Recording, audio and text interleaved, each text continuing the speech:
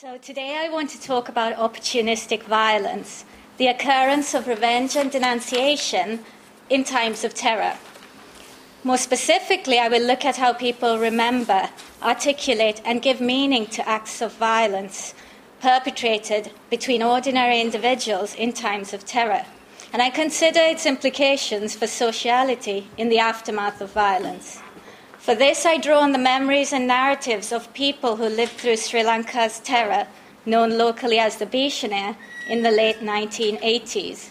This intensely violent period from 87 to 1990 engulfed the majority Sinhala communities in southern and central Sri Lanka in terror, fear, and immense suffering.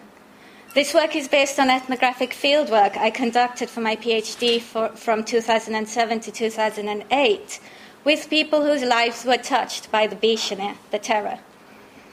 This paper is an extract of a book I'm writing called Violence, Torture and Memory in Sri Lanka, Life After Terror. It's due out early next year with Routledge, so I'd be very grateful for your constructive feedback on it. So let me start with a quote from Kanchana, a former Sinhala insurgent I met during my fieldwork in Sri Lanka. He told me, "When I remember that time, I feel a big terror in my head. In those days, we couldn't stay as we are doing now. We couldn't sit here and talk like this. You didn't know when the gangs would come and abduct you. It was a time during which we didn't have the mental stability to carry on with our education or economic activity. It was a lonely time. My brothers and I had to hide. It was especially dangerous to be by the main road. You didn't know when you would get abducted. You didn't know who would abduct you. You couldn't trust people. I saw shootings, bodies burning, piled on tires. It was an uncivilized and lawless society." Kanchana's face was etched with a distinctly troubled and somewhat distant expression as he attempted to articulate his traumatic memories of Sri Lanka's terror. His words tumbled out in cascades. They followed no particular chronological or thematic order. Fear, uncertainty, isolation, vulnerability, mistrust, and human relationships stretched to breaking point were his themes. For Kanchana, the very act of remembering past violence was unsettling. It recreated, in his words, a big terror in his head. This loaded statement highlights the traumatic legacy of the Bhishana and the power of its memory to impress on the present. Kanchana tellingly suggests society to have been wild and uncivilized during the terror. He stresses the permeation of mistrust and uncertainty, for example, not knowing who your abductors really were and not being able to trust people around you. He depicts a normative moral world turned upside down by terror, where people are rendered devoid of human qualities. He talks about people being reduced to behaving like uncivilized animals. In doing so, Kanchana alludes to the occurrence of opportunistic violence between intimates amidst the Bhishana. The occurrence of violent revenge and denunciation based on personal enmity and its perpetration between ordinary individuals at the grassroots is a disturbing and little talked about feature of the Bhishana. Silence and taboo surrounds this form of violence post-terror. Nevertheless, I found that stories of opportunistic violence cropped up here and there in people's overall narratives of the terror, in an almost cursory but consistent fashion. Many people I spoke to specifically referred to this form of violence, revenge and denunciation, as avastavadi. The Sinhala word avastavadi may be translated as opportunistic. Its use here suggested acts of violence perpetrated by opportunists who exploited the overall climate of terror and chaos for personal gain at the expense of others. Memories of this particular form of violence were morally unsettling. The moral repugnance people expressed in their stories was directed at its perpetration between intimates, people of the same ethnic, religious, and linguistic community. An indirect violence that was often perpetrated between neighbors, work colleagues, and sometimes even so-called friends. The negative moral judgment passed on opportunistic violence post-terror was also based on the personal rather than the political motives that underpin this violence. In a retrospective post-terror context where opportunistic violence was popularly deemed wrong and immoral, remembering carried significant implications for sociality post-terror. It further rendered the mediation of these memories an ethical exercise. Significantly, people used opportunistic violence as an idiom through which to comment on the ways in which terror invades intimate relationships. Unlike many other forms of violence, Avasthawadi violence seeped into the very foundations of everyday intimate sociality in the present. Anthropologists have argued that cultures of terror have their own grammar and underlying structures. Studies on terror, predominantly based on the South American experience, have highlighted the devastating impact of terror on social relationships and the intricate meshing of uncertainty, fear, suspicion, paranoia, and panic.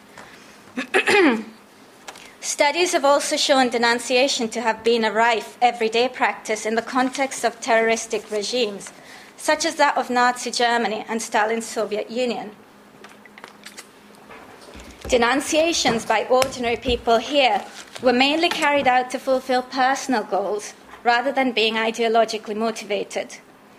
What this suggests is the alarming readiness of ordinary people to actively collaborate in terror. Similarly, literature on European witch hunting graphically illustrates the willingness of ordinary people to denounce as witches those with whom they had personal grievances in their eagerness to root out the enemy within. These acts, too, were influenced by an atmosphere of fear, suspicion, and uncertainty. Kalivas has argued that while political actors use civilians to collect information and win wars, it is also the case that civilians use political actors to settle their own private conflicts, in effect using these political actors as private contract killers. In other words, by falsely denouncing one's personal enemies to the state during times of terror, people are able to solve their personal problems by delegating violence to the authorities. Kalivas aptly refers to this as the privatization of politics. Despite the tendency to view revenge as abnormal, irrational, and even perverse, studies have shown revenge to follow predictable patterns, to have rational goals, to comply with certain norms, and to discharge prescribed social functions. My research finds that mediating memories of opportunistic violence was morally unsettling, because it meant acknowledging the willingness of civilians and intimates at the grassroots to actively contribute to nourishing the terror from below for personal gain. This was a terror that was generally considered as being imposed from above by the state and powerful political actors. So here I build on Fitzpatrick and Golightly's work. Moreover, the climate of terror, fear, chaos, suspicion, and impunity fostered during the Bhishana offered people a unique opportunity to solve their personal problems by getting rid of their personal enemies. It made available to civilians manifold and convoluted routes for involvement in violence. People's narratives of revenge and denunciation show the violence of the Bhishana to have been complex and murky, leaving various amounts of blood on people's hands. Thereby, it blurred the lines between perpetrator, victim, and witness. So while people tend to think of the violence during the Bhishana as occurring between the state and the JVP, which is the main insurgent group, narratives of opportunistic violence showed that the reality on the ground was much messier. My research also finds that people's narratives further carried the assumption that this form of violence had transgressed the normative values that were expected to guide everyday social relationships within the Sinhala Buddhist community. Finally, I argue that the moral judgment passed on this type of violence post-terror overall lay in the distinction made between public and private motivation, and in the extent to which it was perceived as being intimate rather than political. So, for example, while insurrectionary violence was seen to have a public political agenda, revenge and denunciation was seen to have personal and selfish motives, and so were deemed morally unacceptable post-terror. So before I move on to consider individual narratives in some detail, Let me give you a brief overview of Sri Lanka's Bhishana and the occurrence of revenge and denunciation. The 1980s opened a new and bloody chapter in the modern turbulent history of Sri Lanka. There was a dramatic escalation in the well-documented civil war in the north and east, led by Tamil militants, the LTTE. At the same time, the state was also grappling with a violent insurrection led predominantly by young Sinhala Buddhists in the south and central regions of the country. Sinhala Buddhist people make up the majority community in Sri Lanka, and the violence here occurred within the Sinhala community itself, as opposed to being interethnic. This bloody insurgency was led by a radical youth movement called the JVP, the Janata Vimukti Peramuna, or People's Liberation Front. The JVP insurgents were mainly drawn from educated, unemployed, rural, socially marginalized backgrounds. Their aim was to replace the state with one based on Marxist nationalist ideology. In 1987, they launched a campaign of violence and intimidation directed at the state and members of the Sinhala community. The JVP targets were wide-ranging, from politicians, civil servants and trade unionists, to media personalities, academics, and anyone they considered a traitor. Just as their success seemed imminent, the insurgency was brutally crushed by state counterinsurgency violence. Police, the military, paramilitary groups, and vigilante gangs stalked their human prey across villages and towns, abducting, torturing, disappearing, and killing. Those hunted relentlessly by the counterinsurgency forces often included people who had little or no involvement with the insurgents. Estimates of those who died vary from 40,000 to 100,000, while thousands more were disappeared. It is this period that's known as the Bhishana. The occurrence of opportunistic violence during the Bhishana is a well-known secret within the Sinhala Buddhist community. It is commonly acknowledged at popular level that the Bhishana witnessed the playing out of personal squabbles in the public political arena, as some exploited the climate of terror to denounce neighbours and even friends, in effect signing their death warrants, and to carry out violent revenge attacks on personal enemies. But the subject of revenge and denunciation between intimates during the Bhishana has not been systematically analysed, nor have specific accounts of such indirect violence, to use Kalivasa's term, been recorded. The study of this is hindered by a lack of evidence, mainly due to the taboo that surrounds this form of violence. Revenge and denunciation during the Bhishana took place both at the macro-political level, between politicians, the security forces, the JVP, paramilitary groups and vigilantes, and at the micro level, involving apparently ordinary civilians, often with no avowed allegiance to either the state or the JVP. I was told of numerous incidents where people denounced neighbours with whom they were locked in land disputes, work colleagues with whom they had a personal grievance, love rivals on the basis of jealousy, political opponents, and even friends against whom they harboured petty grievances. Many research participants represented revenge and denunciation as having been ubiquitous, but it's important to note that such indirect violence during the Bhishana was sporadic, and that it did not follow any discernible pattern, although, as we shall see later, people did come up with various explanations in an attempt to find a logical pattern to its occurrence. Most importantly, we must bear in mind that there were many people who had selflessly risked their own lives to protect their neighbours and loved ones from the terror. I want to reiterate that my intention here is not to question why people perpetrated opportunistic violence, nor is it to find some logic to its occurrence.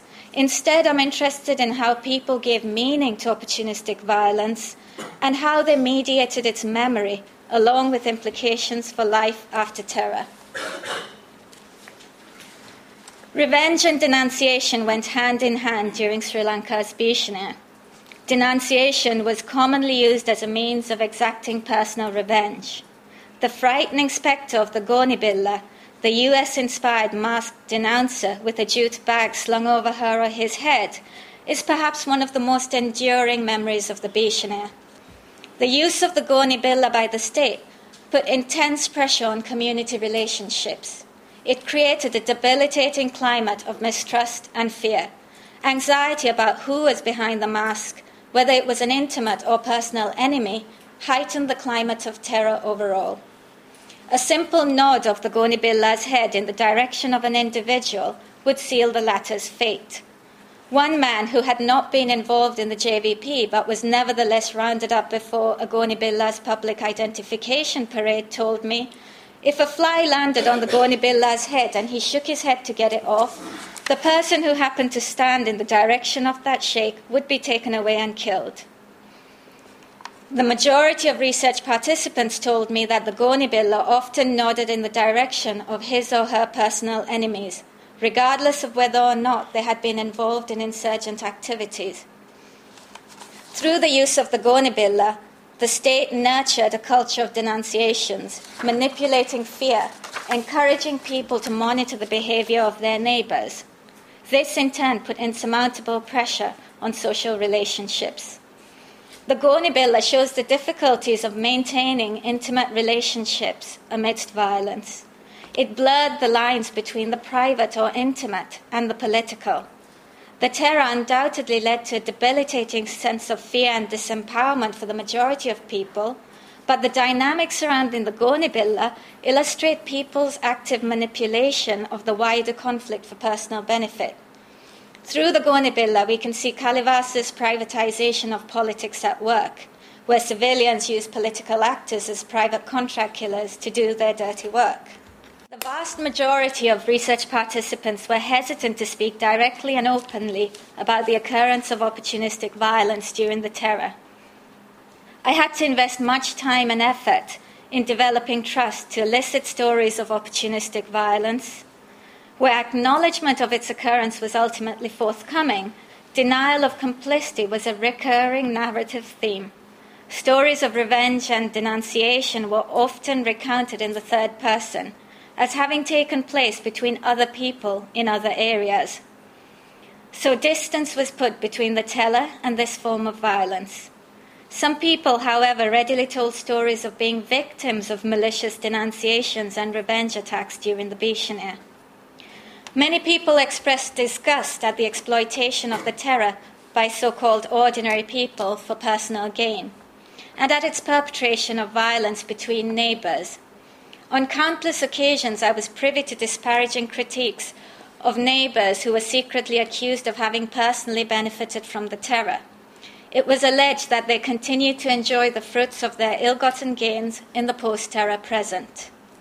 One man in his early 50s, who had not been involved in either the JVP or the state security forces, burst into tears as he told me that certain members of his kin continued to make his life difficult by falsely accusing him of having exploited the terror for personal gain. This was some 20 years after the Bhishania. He said that the accusations were driven by jealousy at his family's success.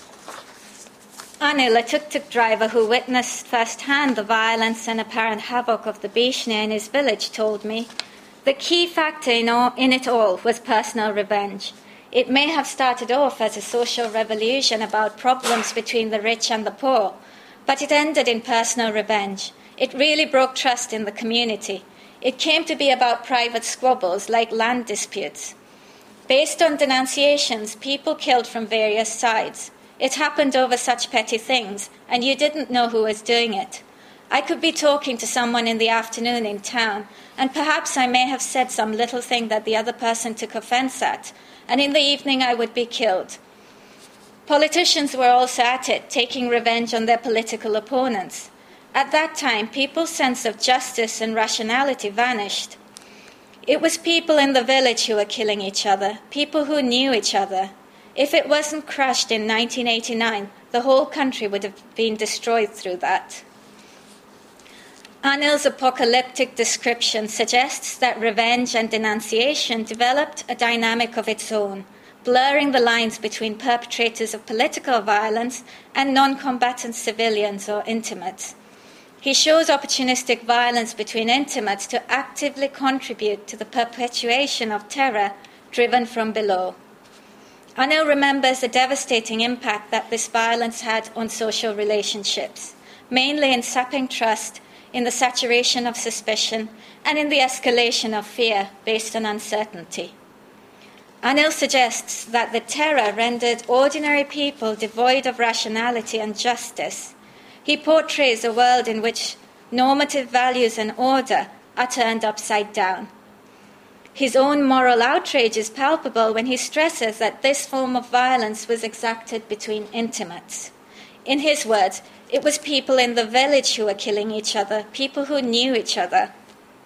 This indicates an underlying assumption that intimate relationships are bound and guided by certain normative values and ethics, and based on a modicum of trust. In willingly exploiting the terror for personal advantage, these intimates are viewed as having transgressed the normative moral values that supposedly underpin Sinhala Buddhist communities. Anil perceives the crime against morality to be so grave as to threaten the very survival of Sinhala society. Anil interestingly recounts his story of revenge and denunciation, mainly in the third person, showing it to have taken place between others. He speaks in the first person only to hypothetically position himself as a potential victim. As well as distancing himself from this form of violence, he implicitly emphasizes his innocence by stressing his own potential vulnerability to opportunistic violence.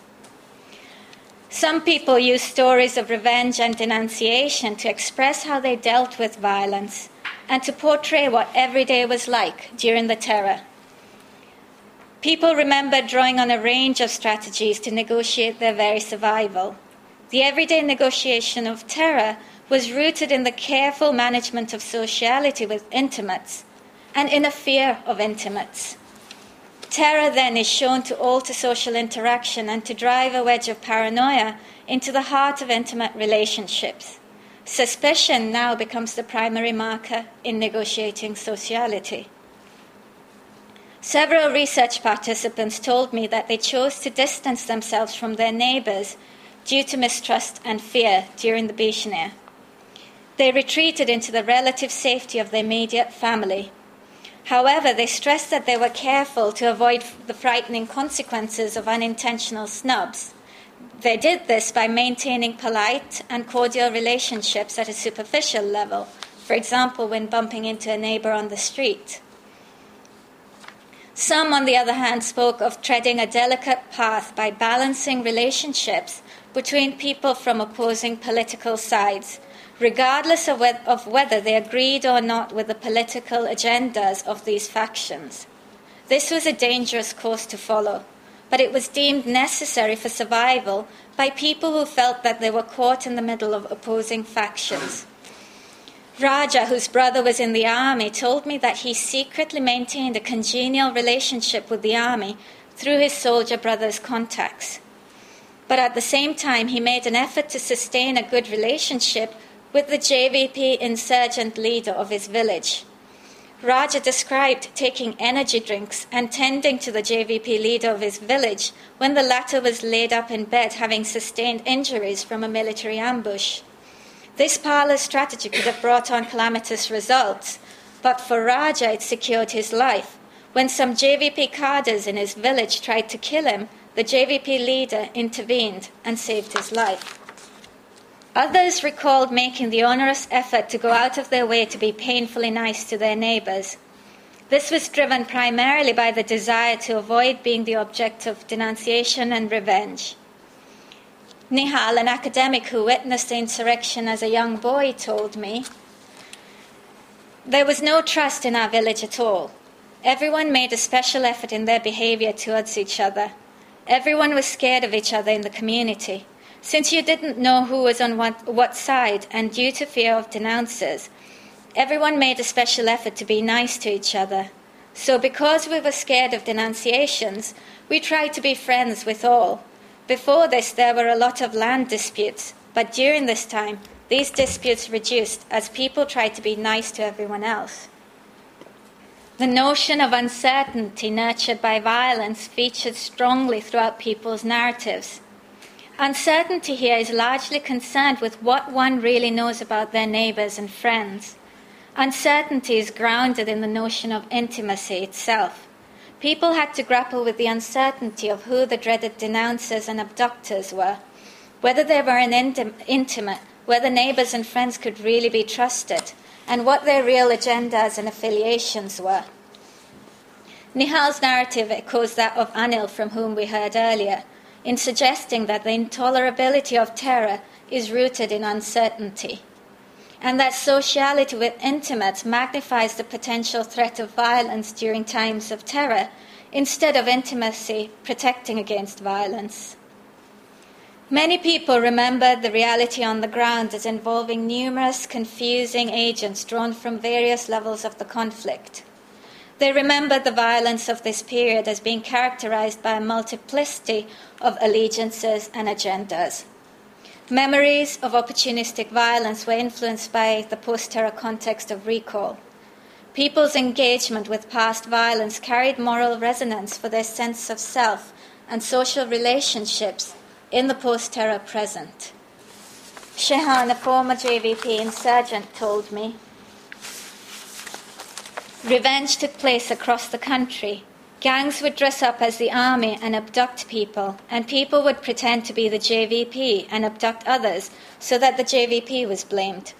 Then there were so many gangs which had various names like Black Cats, Yellow Cats, Green Tigers, and Eagles. So the government was killing, the JVP was killing, there were paramilitary groups and vigilante groups all abducting and killing. You didn't know who was who, because people would always assume the identity of the opponent. In the midst of all this, ordinary people lost their way. Shehan, like Anil, whose story we heard earlier, speaks of revenge as having been a universal occurrence, taking a place across the country. He too narrates his story of opportunistic violence in the third person, as having taken place between others, thereby distancing himself from it. Shehan suggests that people lost their way or were stranded amidst the chaos of the terror. This implies that people were in a sense carried away by the violence, that their so-called normal values and rationality was suspended in the process. This explanation of opportunistic violence divests its perpetrators of agency and instead seems to represent them as being victims of the overwhelming power of terror. Shehan's rationalization of violence is conducive to the functioning of sociality between people in the post-terror present who had had various degrees of involvement in violence during the Bhishna.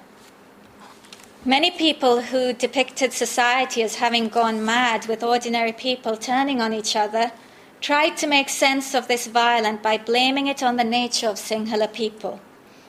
They implied that perpetrating opportunistic violence during the Bhishna was somehow biologically intrinsic to the Sinhala people and thereby unavoidable. Within the confines of the Sinhala community, people frequently bemoan certain stereotyped negative traits that they claim to be peculiar to their ethnic group. These include, for example, envy, readiness to backstab, and greed. These negative stereotypes in reality function as a strategy to differentiate Sinhala people from other ethnic groups. For example, minority Muslims and Tamils are commonly assumed to be united and loyal to others belonging to their respective ethnic communities. Many research participants drew on these existing myths and shared secrets to make sense of the morally incomprehensible occurrence of opportunistic violence. People drew on such negative stereotypical traits to explain what they saw as a descent into brutality, where people trampled each other for personal gain. Several research participants told me a common joke that does the rounds within the Sinhala community, albeit with slight variations to suit the context of the terror. The joke goes along the lines of there being 3 large pits dug deep into the ground in hell. One pit to house each of the main ethnic groups in Sri Lanka, the Sinhalese, Tamils, and Muslims. While security guards surround the pits of the Tamils and Muslims to guard against escapees, the Sinhala pit is left unguarded. The reason for this, I was told, was that if one Sinhala person tried to escape, the others in the pit would be sure to drag her back down themselves or to denounce them to the other guards. In people's attempts to give meaning to the opportunistic violence that took place within their intimate social worlds, we can see the workings of what Hertzfeldt has called cultural intimacy. According to Hertzfeld, cultural intimacy exists in those supposed national traits, the self-styled stereotypes that insiders express ostensibly at their own collective expense, and which entails a recognition of those aspects of a cultural identity that are considered a source of external embarrassment, but nevertheless provide insiders with the assurance of common sociality. This intimate Sinhala joke, while appearing divisive on the surface, in reality functioned to represent Sinhala people as a distinct and cohesive community by recasting negative cultural myths. In a terror that in many cases destroyed the ties that held communities together, people drew on essentializing strategies to make sense of their morally unsettling memories of intimate violence. In doing so, they were trying to reimagine a sense of intimate community in the aftermath of terror, where silence permeated and reconciliation was lacking. Revenge operated at various levels, took numerous forms, and involved those from across the political and social landscape. I'll now focus on a personal story of revenge in some detail. Shanti is a young, attractive mother of rural middle-class background. Her older sister was murdered during the Bhishania, seemingly by the JVP. However, Shanti's narrative suggests that it may have been a case of personal revenge, rather than a political killing by the JVP. Shanti's story is interesting because it highlights the legacy of violence and its implications for the recreation of sociality post-terror. Its significance lies in how the victim's family attempts to come to terms with and respond to the violence they experienced. So Shanti told me, "It was really my sister who took the family forward. So it was a huge loss. It was a case of personal revenge to destroy our family. They wanted our family to fail, but we didn't. Our family survived. We were not destroyed. We all managed and forged ahead. We all got ourselves an education, and we all got decent jobs without the help of any politicians. They never found the killer. There are people I suspect, but we don't chase after it to find out, because what he did was pow, bad karma. And he will have to deal with the natural repercussions. It was the JVP who did it. They put posters up saying so. We weren't hassled again in any other way. The murderer tried to destroy the family, but it was a success for us. We made it a success by studying hard and finding jobs ourselves. When the police wanted me to identify the man and give a description, I didn't. We didn't denounce anyone. I don't want to fill my life with pow, bad karma. That man must also have a wife and children. The wife and children may be perfectly innocent people. I don't want to destroy their family. The man who did that won't ever do well in life. After that incident, we moved away from society. Our family was always involved in village affairs. But after that, we stopped engaging with society as much. If someone asks for help, we'll give it. We still go for funerals or Buddhist merit-making rituals, but that is all. We don't get involved with the society beyond that." Shanti's story illustrates the confusion surrounding incidents of revenge that took place during the Bhishania, with opportunists taking on the guise of either the JVP, the military, or some other group. People were unsure as to who killed or disappeared their loved ones.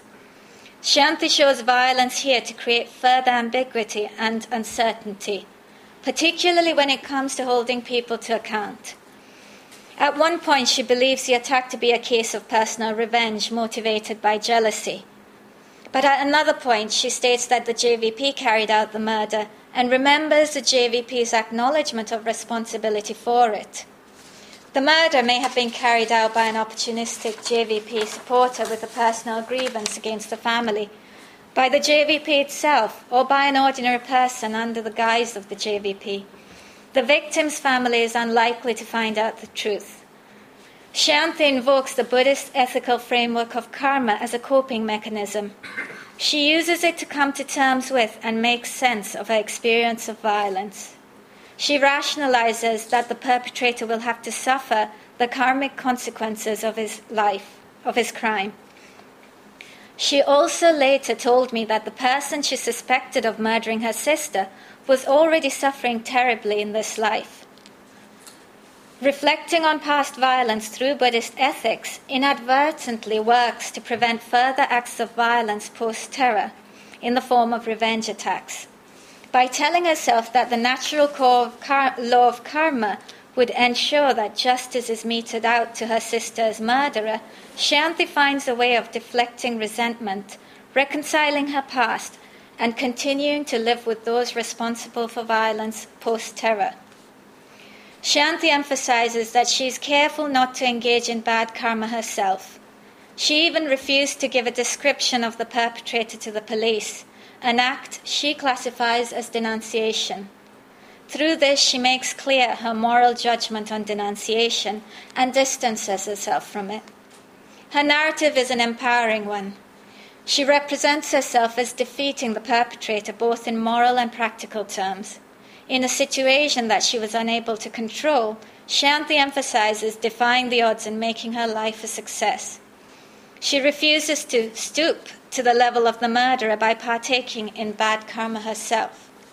Sociological analyses of revenge, particularly relating to societies of honor, suggest a regulatory element to revenge and a predictable pattern that follows a violent act entailing appropriate retaliation.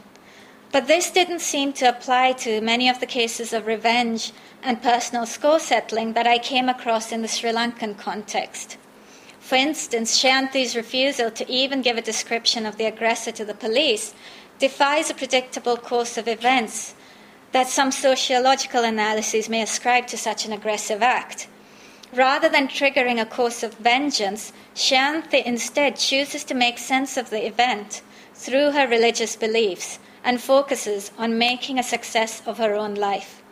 She uses the experience to alter her approach to social interaction with her community. So to conclude, I'll briefly summarize my main arguments. My research finds that the mediation of memories of opportunistic violence was morally discomforting. It necessitated an acknowledgement of the willingness of so-called ordinary civilians and intimates at the grassroots to nourish the terror from below, for personal benefit and at the expense of others. The negative moral judgment passed on violent revenge and denunciation post-terror was further based on distinctions made between the private as opposed to public political motivations, and in the extent to which this violence was perceived as being intimate rather than political. Opportunistic violence was also assumed to transgress the normative values and everyday ethics that underpin Sinhala Buddhist communities. Moreover, this form of violence shows that the reality on the ground during the Bhishna was messy and murky, leaving various amounts of blood on people's hands and blurring the lines between perpetrator, victim, and witness. Thank you.